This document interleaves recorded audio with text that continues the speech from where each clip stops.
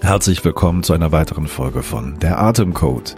Ich bin Matthias Wittfurt, dein Gastgeber, und ich freue mich, dich heute auf eine weitere faszinierende Reise durch die Welt der Atemphysiologie und Atemtechniken mitzunehmen. Unser heutiger Gast ist ein Mann, der sich der Erforschung der komplexen Beziehung zwischen Sauerstoff und menschlicher Gesundheit verschrieben hat. Er ist ein renommierter russischer Physiologe und Pionier auf dem Gebiet der intermittierenden Hypoxie-Hyperoxie-Therapie oder IHHT.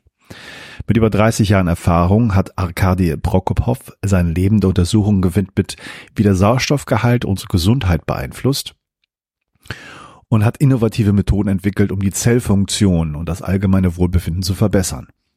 Arkadi hat die IHHT-Methode mitentwickelt, eine spezielle Therapie, bei der Phasen mit reduziertem und erhöhtem Sauerstoff sich abwechseln, um den Zellstoffwechsel zu optimieren und unsere Gesundheit auf verschiedene Weise zu verbessern. In unserem heutigen Gespräch haben wir uns tief in das Thema der intermittierenden hypoxisch-hyperoxischen Therapie eingegraben. Wir haben darüber diskutiert, wie diese Therapie den Sauerstoffwechsel und die Mitochondrienfunktion verbessern kann, und haben auch die möglichen Anwendungen dieser Therapie bei verschiedenen Gesundheitszuständen besprochen. Ich habe auch meine eigene Erfahrung beim Ausprobieren verschiedener Therapien geteilt, darunter die IHHT und die Wim Hof Methode, und wir haben über die Unterschiede zwischen diesen beiden Ansätzen gesprochen.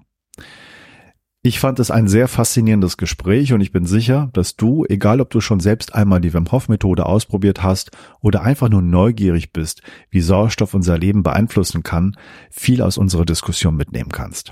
Apropos Wim Hof Methode. Hast du schon mal darüber nachgedacht, wie es ist, die Verantwortung für deine Gesundheit und dein Wohlbefinden zu übernehmen?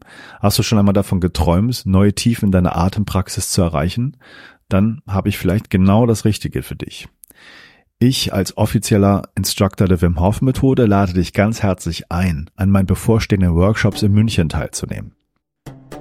Am 17. Juni biete ich den WHM-Grundlagen-Workshop an. Eine perfekte Gelegenheit für diejenigen unter euch, die ihre Reise mit der Wim Hof Methode beginnen oder ihr Wissen auffrischen möchten. Und für diejenigen, die bereits Erfahrung mit der Methode haben, findet am folgenden Tag, dem 18. Juni, der Wim Hof Workshop fortgeschritten statt. Das sind keine gewöhnlichen Workshops, liebe Zuhörer. Sie sind Transformationserfahrungen. Eine Chance, die Grenzen des eigenen Körpers und Geistes zu erweitern und die Kraft der Atmung zu entdecken.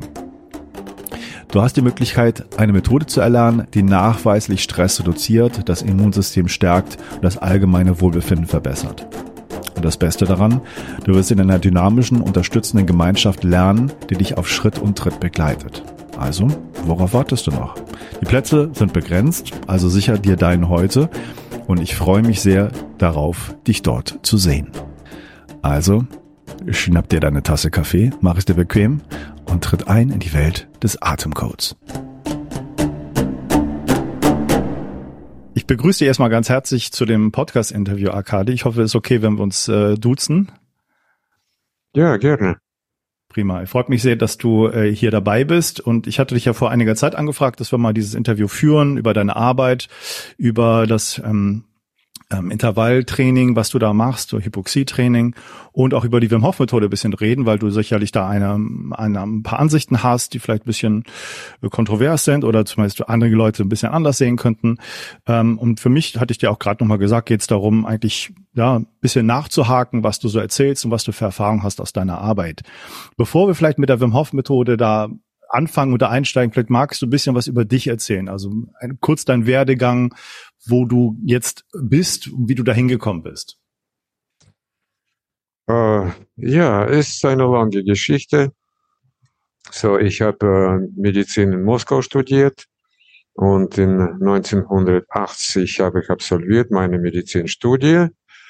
Dann hatte ich eine kurze Zeit gearbeitet als Notarzt, aber ich wollte immer so in biomedizinischer Forschung mit Taucher arbeiten. Deswegen habe ich nach ein Jahr als Notarzt, habe ich angefangen im Institut für biomedizinische Probleme in Moskau. Und die Forschung ist, weißt du, eine biomedizinische Forschung und auch Support, Unterstützung vom Tieftaucher, Saturation Divers. Also diese Divers, die also arbeiten lange Zeit, bis zum 2 Wochen unter Druck bis zum 30 Atmosphäre. Entspricht Tiefe so 300 Meter. Ja. Und bis jetzt es ist nachgefragt, das ist eine etablierte Fach, medizinisches Fach. So, es gibt so einen Begriff für Aviation, Space and Diving Medicine. Ja, komischerweise verschiedene Richtungen vom Raumflüge, vom Raummedizin bis zum Saturation Diver, von Tauchmedizin. Weil die Profi, die arbeiten in solcher Umgebung, die stehen unter ähnliche Stressarten. Ja? Besonders bei Saturation Diving. Es ist sehr ähnlich wie in Raumflüge, weil es ein geschlossenes Volumen, ganz wenig Möglichkeiten, sich zu bewegen und auch ein kontinuierliches Stress mit Mikroflora, so Bakterien, die wachsen rasant, besonders bei Saturation Diving, weil es ist warm, ja, feucht und die Bakterien vermehren sich drastisch. Und das hat also mehrere Auswirkungen an Immunität, an die Möglichkeiten zu arbeiten in dieser Umgebung.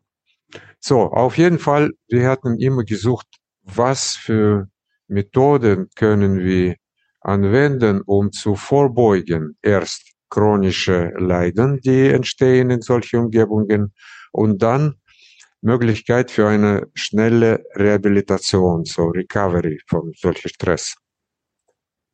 Und nach mehreren Jahren haben wir natürlich viel ausprobiert, auch die verschiedenen Sauerstoffanwendungen. Natürlich so erst Hyperbaric Oxygenation, ja. Aber dann hat man in Russland viel experimentiert, auch in andere Richtung, mit kontrollierter Hypoxieanwendung, also mit weniger Sauerstoff. Und nach mehreren Versuchen haben wir gefunden, dass es wirkt viel, viel besser als alle anderen Methoden, auch für Prävention und für Rehabilitation. Wie ist man auf die Idee gekommen, Hypoxie-Training zu machen überhaupt? Also das ist ja eigentlich eher eine kontraintuitive Idee, oder? Genau, es ist absolut kontraintuitiv auf einer Seite. Ja? Auf der anderen Seite, es gibt hunderte Jahre Erfahrungen, vielleicht auch tausende Jahre mit Höhentraining. Aufenthalt in Gebirge, Mittelgebirge, auch in Hochgebirge. Besonders es ist bekannt vom Yoga, ja, vom Tibet, weil die Yogi zum Beispiel, die hatten so eine Initiierung und auch eine Prüfung in ihre Qualitäten, in Art von verschiedenen Yoga-Techniken. Sie müssen zum Beispiel in Hochgebirge auf Höhe ungefähr 4.000 bis 5.000 Meter, die müssen so eine Prüfung erhalten. Und zwar, die sitzen auf Schnee, auf dem Ufer von einer See, gefrorene See, und sie sitzen nackt, ja, und sie müssen mit ihrem nackten Körper eine weiche Tuch trocken machen. Tumor. Ja, so genau. Tumor, das ist Tumortechnik. Ja. Und man hat schon lange gefunden, dass es funktioniert viel besser nach einer Anpassung an Hypoxie. Also Hypoxie stimuliert paradoxalerweise erhöhte Wärmeproduktion im Körper. Also das habt ihr sozusagen in Russland gewusst? Ihr habt diese Information gehabt? So vom es war, weißt du, von verschiedenen Quellen. In Russland, da waren auch Physiologen, war auch ein Deutscher, der hat in Russland gearbeitet. Ich habe jetzt den Namen nicht in meinem Kopf. Also von verschiedenen Quellen. Und Höhentraining für Sportler, das ist auch schon lange bekannt. Deswegen haben wir alles ausprobiert. Aber die Anwendung von kontinuierlicher Hypoxie, zum Beispiel man kann es schaffen mit Unterdruckkammern, Hyperbaric Chambers. Das war auch eine große Forschung in Russland gemacht bei Professor Meyerson und andere Forscher auch und natürlich die Sportler in Mittelgebirge, in Hochgebirge, aber praktisch zu anwenden in so ein Format für Taucher und für Kosmonauten, es ist ziemlich schwer. Eine Unterdruckkammer schaffen, ja. Deswegen Forschung war immer in die Richtung, wie kann man das kompaktieren? Wie kann man das machen in kürzerer Zeit mit mehr Effizienz? Ja. Und hier kommt auf die Szene einen Forscher, der war auch Notarzt und hat gearbeitet in Anästhesie und Reanimatologie, Professor Tschischow. Und er hat gefunden, dass Hypoxie in Uterus bei Schwangerschaft, bei Versuchstiere, ist nicht konstant. Dass die Entwicklung, embryonale Entwicklung in hypoxischer Umgebung stattfindet, das war schon lange bekannt. Aber der hat gefunden, dass diese Umgebung immer schwenkt. Also es ist nicht einfach kontinuierliche Hypoxie, aber immer solche kurze Impulse. Tiefere Hypoxie, dann wenige starke Hypoxie. Also immer solche intermittierende Pattern. Und das war sozusagen ein Moment, ein Bingo-Moment. Weil hat er dann gemessen, dass solche Schwankungen stattfinden bei allen Säugetieren. Ja? Das bedeutet, dass dieser Mechanismus eine ganz wichtige evolutionsbedingte Anpassung. Und für welchen Zweck, da hat man viel überlegt, ja, in dieser Zeit. Das war übrigens Ende 70er Jahre. Und zurzeit, wir verstehen, das ist ganz wichtige Komponent vom Mitochondrial Quality Control Mechanismus. Also bei diesen Schwankungen, die Natur macht immer Tests für Mitochondrien. Wie gut sind die Mitochondrien in dieser Eizelle, in diesem Organismus? Weil mit abgeschwachten Mitochondrien eine neue Leben zu anfangen, ist extrem kontraproduktiv. Also lass mich mal kurz nochmal nachfragen, zusammenfassen. Du sagst, man hat gefunden, an vielen oder an allen Säugetieren im Uterus gibt's diese Schwankung von Hypoxie zu Normoxie, wahrscheinlich nicht Hyperoxie, nehme ich mal an. Ist das während der ganzen Schwangerschaft so? Ist das irgendwie in bestimmten Phasen am Schluss und ich denke mal, Mitochondrien, hat man das Ende der 70er schon gekannt als Mechanismus, als Begriff? Wusste man da schon, dass es die gibt? Ja, natürlich. Mitochondriale Forschung fängt an so ungefähr im 70. Jahre. Und schrittweise hat man mehr und mehr verstanden, was für Funktionen haben die Mitochondrien, wie wichtig sind die. Und nur später hat man dann begriffen, dass die Mitochondrien haben ihre eigene DNS. Also die sind relativ unabhängig von anderen Organellen in die Zellen. Nur natürlich relativ, ja, weil natürlich, wir wissen ja heute, dass die mitochondriale DNS, die größte Teil von mitochondriale DNS schon lange umgezogen ins Zellkern. So in die Mitochondrien selbst bleiben die ganz notwendige Reste von mitochondriale DNS, die sind wichtig für Kontrolle von Energieproduktion. Und wegen Sauerstoffschwankungen. Ja. Sauerstoffschwankungen stattfinden auch früher als vor Schwangerschaft. Einfach in die innere Organe wie Eierstöcke. Es ist immer kontinuierlicher Rhythmus, Sauerstofffluktuationen. Fluctuations of partial pressure of oxygen, ja, sagt man auf Englisch. Und genau dieser kontinuierliche Mechanismus immer reinigt die mitochondriale Populationen in Eizellen und auch die Vorstufen von Eizellen, sogenannte Germinal Cell Lines, ja, so Keimzellen. Von diesen Keimzellen entwickeln sich später Eizellen.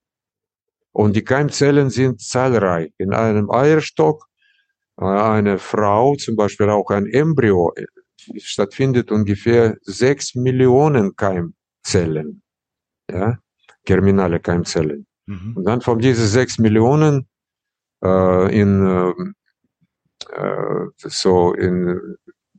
in Ovulation kommt nur ungefähr 400. Das heißt, der Körper macht immer eine Art hypoxischen Stress, um sozusagen zu testen, welche eigentlich gut sind, welche überlebensfähig sind von diesen Keimzellen. Ja, genau. Also das ist nicht anderes als ein Evolutionsprozess, komprimiert und übertragen vom äußeren, zum Beispiel vom äußeren Umgebung in die innere Umgebung. Schau mal, eine Fisch zum Beispiel produziert so, sagen wir, 6 Millionen kleine Eier, Fischeier. Ja, und diese Eier dann in die Umgebung, ins Wasser, die erleben dann verschiedene Arten vom Stress. Die werden meistens gepresst. Und von diesen 6 Millionen vielleicht entwickelt sich 600 kleine Fischchen.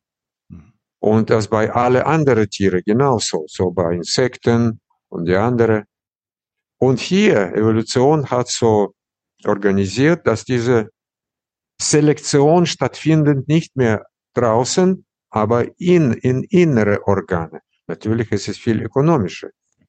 Mit diesen neuen Kenntnissen, wir haben verstanden, dass es ist nicht mehr notwendig, so langzeitige Hypoxie üben, aber man kann es viel effizienter komprimieren in eine kurze, gezielte, intermittierende hypoxische Anwendung.